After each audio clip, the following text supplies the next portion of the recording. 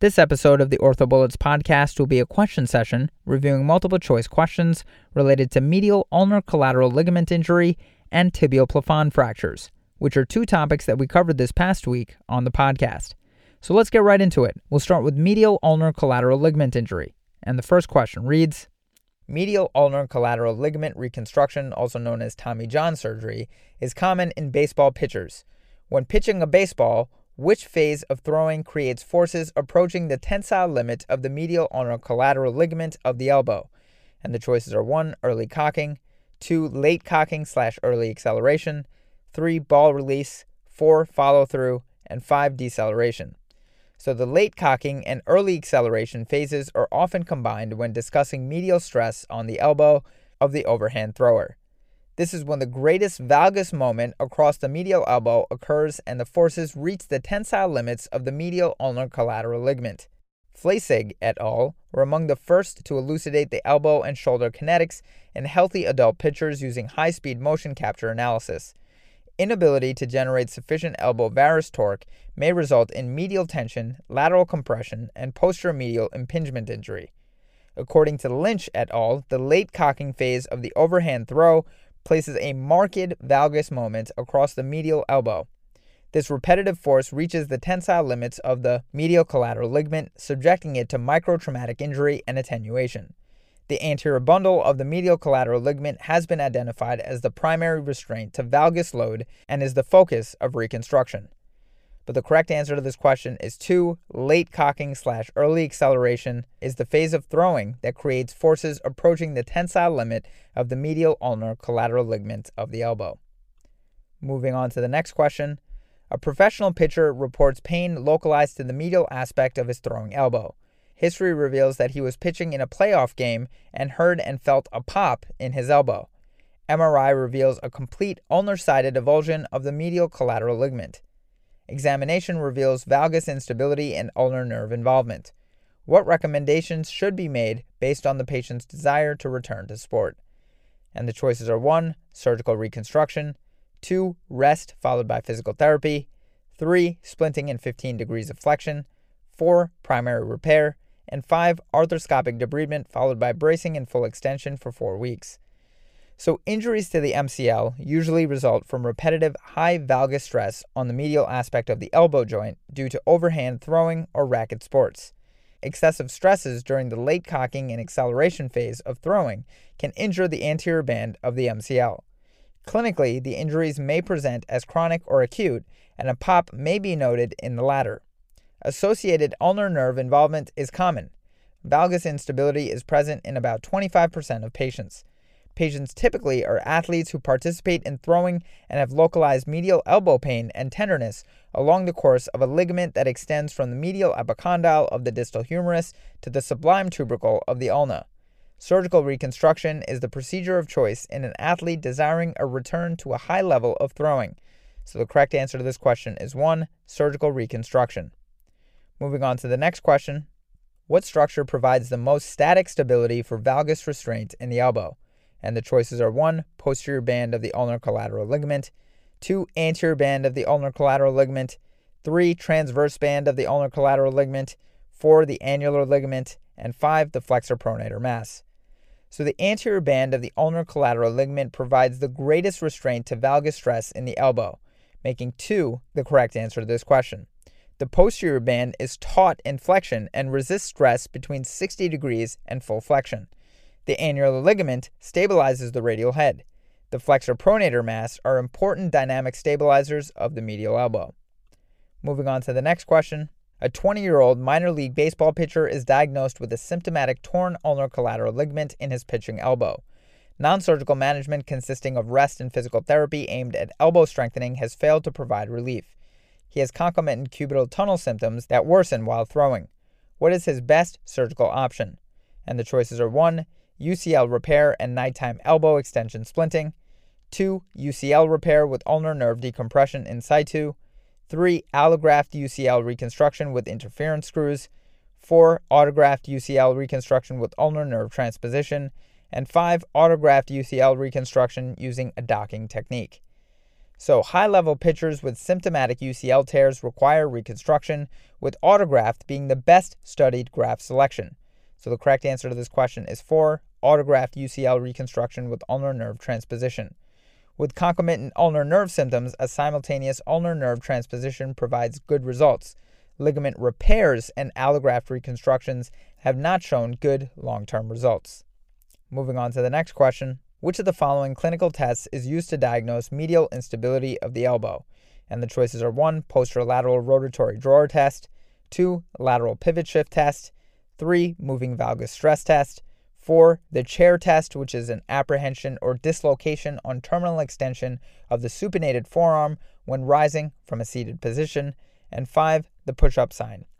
So the moving valgus stress test is used in the diagnosis of medial collateral ligament instability of the elbow, making 3 the correct answer to this question.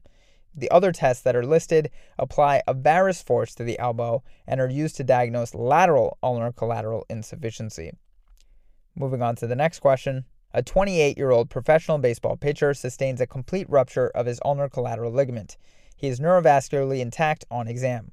Which of the following surgical reconstruction techniques has been shown to result in the lowest complication rate and best patient outcome? And the choices are 1, splitting of flexor pronator mass, figure of 8 graft fixation, 2, splitting of flexor pronator mass and a docking graft fixation, 3, splitting of flexor pronator mass, docking graft fixation and ulnar nerve transposition, 4, detachment of flexor pronator mass, figure of 8 graft fixation and ulnar nerve transposition, and 5, detachment of flexor pronator mass, docking graft fixation, and ulnar nerve transposition. So ulnar collateral ligament reconstruction using a flexor pronator muscle splitting approach and a docking graft fixation technique are associated with the lowest complication rate and best patient outcomes. Vitale et al. Performed a systematic review of retrospective cohort studies evaluating UCL reconstruction techniques in overhead athletes. They demonstrated that the flexor pronator muscle splitting approach was associated with better outcomes than detachment of the flexor pronator mass, had a lower rate of postoperative ulnar neuropathy, and a lower overall complication rate. They also found fixation of the graft utilizing the docking technique was associated with better outcomes than the figure of 8 technique. Abandoning the obligatory ulnar nerve transposition was associated with improved patient outcomes, that is 89% versus 75%, and a lower rate of postoperative ulnar neuropathy, that is 4% versus 9%. Rettig et al. Performed a case series reviewing 31 overhead throwing athletes with ulnar collateral ligament injuries managed non-operatively with 3 months of rest followed by rehab exercises. They concluded that 42% of athletes were able to return to their previous level of competition at an average of 6 months from diagnosis, which was earlier than reconstruction. The authors were unable to identify any patient-specific factors like duration of symptoms, age, acuity of onset that would predict the success of non-operative treatment. Moving on to the next question. A 22-year-old collegiate pitcher sustains a medial collateral ligament rupture of his throwing elbow requiring surgical reconstruction. Anatomic restoration of the MCL is desired to maximize function. Which of the following best describes the kinematics of the native MCL? And the choices are 1, anterior bundle becomes tight in flexion and lax in extension. 2, the posterior bundle demonstrates the greatest change in tension from flexion to extension. 3, posterior bundle becomes lax in flexion and tight in extension. 4, posterior bundle is isometric. And 5, the posterior bundle is isometric, but the anterior is not. So the medial ulnar collateral ligament is an important static stabilizer of the medial elbow that can become attenuated and rupture in throwing athletes, leading to pain, valgus instability, and loss of throwing velocity. Mori et al. Dissected 10 cadaver elbows to pinpoint the origin and insertion of both the medial and lateral stabilizing ligaments of the elbow. Most pertinent to this question is that the anterior bundle of the MCL was found to be isometric throughout the flexion-extension arc of motion. The posterior bundle of the MCL became elongated with elbow flexion. It demonstrated the greatest change in length from extension to flexion of all the elbow ligaments. So the correct answer to this question is 2. The posterior bundle demonstrates the greatest change in tension from flexion to extension. Morimoto et al. Performed an in vivo kinematic study to determine the isometric point of the lateral elbow ligaments. The radial collateral ligament was determined to be isometric through flexion and extension. The lateral ulnar collateral ligament was found to be lax in extension and tight in flexion. In a separate study, Morimoto et al. Reviewed 9 patients who underwent excision of heterotopic ossification that included resection of the posterior oblique ligament of the medial collateral ligament. Range of motion was improved, and no patient demonstrated instability at 4 years of follow-up. And the final question for this topic: all of the following protect the elbow from valgus loads during the throwing cycle except, and the choices are 1. Flexor pronator muscle contraction, 2. Reduced fastball velocity, 3. Increased glenohumeral internal rotation torque, 4. Forearm pronation, and 5. Scapular protraction/retraction. So during a thrower's kinetic chain, increased shoulder internal rotation torque contributes to increased valgus elbow loads. Marshall et al. Described the importance of proximal to distal control of the upper extremity in producing angular and racket velocity, and theorized that longitudinal rotation should be considered during injury prevention programs. Davis et al. Demonstrated that correct pitching mechanics offered the most efficient throwing velocity for a given shoulder internal rotation torque and elbow valgus load. Thus, scapular dynamic control, correct pitching mechanics, pronation of the forearm with dynamic flexor pronator muscle contraction protects the elbow from valgus loads. So the correct answer to this question is 3. Increased glenohumeral internal rotation torque is an incorrect statement when we're talking about protecting the elbow from valgus loads during the throwing cycle. Moving on to the next topic of tibial plafond fractures, the first question reads: a 24-year-old male presents with ankle pain after being involved in a motor vehicle accident. Imaging shows an intra-articular tibial plafond fracture. Which of the following has been shown to contribute to the development of post-traumatic arthritis in this injury? And the choices are 1. Initial superficial zone cartilage cell death via apoptosis at the fracture margins. 2. Initial superficial zone cartilage cell death via apoptosis remote from the fracture margins. 3. Initial superficial zone cartilage cell death via necrosis remote from the fracture margins. 4. Initial superficial zone cartilage cell death via necrosis at the fracture margins. And 5. Delayed superficial zone cartilage cell death via necrosis at the fracture margins. So, initial superficial zone cartilage cell death via necrosis at the fracture margins has been shown to contribute to post-traumatic arthritis. Post-traumatic osteoarthritis typically occurs after an intra-articular fracture. Impacted chondrocytes die by either necrosis or apoptosis, which have both been implicated in post-traumatic osteoarthritis. Initial cell death in the superficial cartilage zones at the fracture margins occur by necrosis. Apoptosis occurs in a delayed fashion and is mitigated by several bioactive agents. Apoptosis also affects the superficial cartilage zones near the fracture margins. Deep cartilaginous zones and areas away from the fracture margins do not seem to be involved in these processes. McKinley et al. Performed a review of the basic science of intra-articular fractures and post-traumatic osteoarthritis. They report that initial damage to the cartilage in combination with the ensuing pathomechanical and pathobiologic response of the cartilage after a fracture contribute to post-traumatic arthritis. Chronic abnormal joint loading is also thought to contribute to this process as well, and they conclude that the relative contribution of each is unknown. Tochigi et al. Performed a study to determine the distribution and progression of chondrocyte damage after intra-articular ankle fractures. They harvested 7 normal human ankles and subjected them to impaction. They found that immediate superficial zone chondrocyte death was greater in fracture edge regions than on fracture regions. Subsequent cell death over the next 48 hours was significantly higher in fracture edge regions as well. They conclude that cartilage damage in intra-articular fractures was characterized by chondrocyte death at fracture margins. So the correct answer to this question is 4. Initial superficial zone cartilage cell death via necrosis at the fracture margins. Next question. A 45-year-old male sustains a comminuted, impacted, shortened pilon fracture after falling off a ladder. Which of the following is the appropriate sequence in management? And the choices are 1. Closed reduction, splint application, CT scan, delayed open reduction, and internal fixation. 2. Closed reduction, cast application, and close observation. 3. Splint application, CT scan, application of an external fixator, delayed open reduction and internal fixation. 4. Splint application, application of an external fixator, CT scan, and a delayed open reduction and internal fixation. And 5, splint application, acute open reduction and internal fixation. So this patient sustained a Plafond fracture with severe comminution and impaction at the articular surface.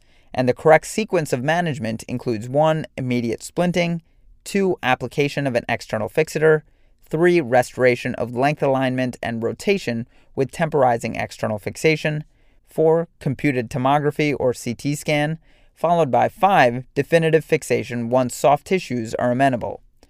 Tornetta and Gorup analyzed the use of preoperative CT scans in comparison to radiographs in preparation for fixing Plafond fractures.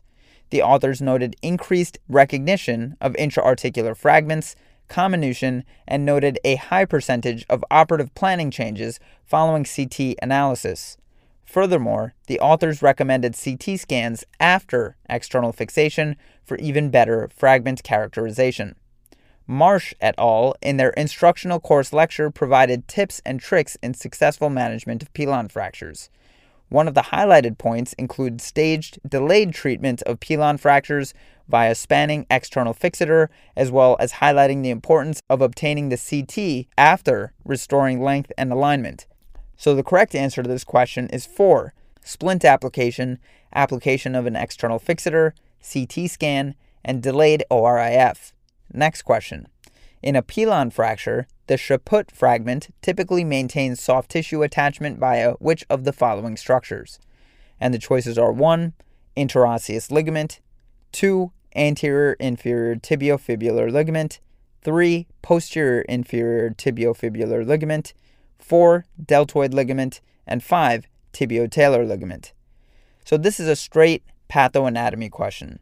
The Chaput fragment is the anterolateral fragment of the distal tibia, and this section of bone attaches to the anterior inferior tibiofibular ligament and is often hinged off this structure due to the fracture. And just to review, a Plafond fracture is often split into 3 main fragments at the joint level, and those are the Chaput fragment, which is the anterolateral fragment, the Volkmann fragment, which is the posterolateral fragment, and a medial fragment. The Volkmann fragment is the attachment site of the posterior inferior tibiofibular ligament, and the Wagstaff fragment is the fibular corollary to the Chaput fragment and serves as the other attachment of the anterior inferior tibiofibular ligament. So the correct answer to this question is 2. The Chaput fragment typically maintains soft tissue attachment via the anterior inferior tibiofibular ligament. Next question. Which of the following statements is true regarding break travel time after surgical treatment of complex lower extremity trauma? And the choices are 1, break travel time is significantly increased until 6 weeks after the patient begins weight bearing. 2, return of normal break travel time takes longer after long bone fractures compared to articular fractures. 3, normal break travel time correlates with improved short musculoskeletal functional assessment scores. 4, break travel time is significantly reduced until 8 weeks after a patient begins weight bearing. And 5, break travel time returns to normal when weight bearing begins. So the break travel time has been shown to be significantly increased until 6 weeks after initiation of weight bearing in both long bone and articular fractures of the right lower extremity. Eagle et al. Used a computerized driving simulator to compare break travel times in 3 groups of patients. 1, a control group, 2, a long bone lower extremity fracture group, and 3, a lower extremity articular fracture group. And they concluded that break travel time was significantly increased until 6 weeks after initiation of weight bearing in both long bone and articular fractures of the right lower extremity, and that short musculoskeletal functional assessment scores improved with respect to function and other indexes, but did not correlate with improvement in break travel time. An earlier study by Eagle et al. Looked at total break time as it related to distance traveled by the automobile before braking at 6, 9, and 12 weeks after operative fixation of a right ankle fracture. When compared with controls, braking time was shown to return to normal by 9 weeks postoperatively, and no significant association was found between the functional scores and this normalization. But anyway, the correct answer to this question is 1. Break travel time is significantly increased until 6 weeks after the patient begins weight bearing. And the final question for this topic, a 43-year-old man sustained a closed intra-articular pilon fracture. It has now been 1 year since he underwent open reduction and internal fixation. Which of the following statements most accurately describes his perceived outcome? And the choices are 1. His clinical outcome will correlate closely with his initial reduction. 2. His outcome will correlate with his radiographic score on the ankle osteoarthritis score. 3. He will likely require a late ankle arthrodesis. 4. He will demonstrate marked limitations with regard to recreational activities. And 5. He will perceive improvements for a period of over 2 years. So Marsh and Associates retrospectively reviewed 56 tibial plafond fractures and found that the patients perceived improvement in their function and pain for an average of 2.4 years. They demonstrated some limitations in recreational activities, but not marked limitations. Patients were unlikely to need a late arthrodesis, and only 13% of patients required this. And the overall outcomes of the patients studied did not correlate well with assessments of reduction or arthritis scores. So the answer to this question is 5. He will perceive improvements for a period of over 2 years. That's all for this question review session about medial ulnar collateral ligament injury and tibial plafond fractures. Hopefully that was helpful. This is the OrthoBullets podcast, a daily audio review session by OrthoBullets, the free learning and collaboration community for orthopedic surgery education. If you're enjoying the podcast so far, please consider leaving us a 5-star rating and writing us a review on iTunes. It will help us spread the word and increase our discoverability tremendously. Thanks so much, and we'll see you all tomorrow.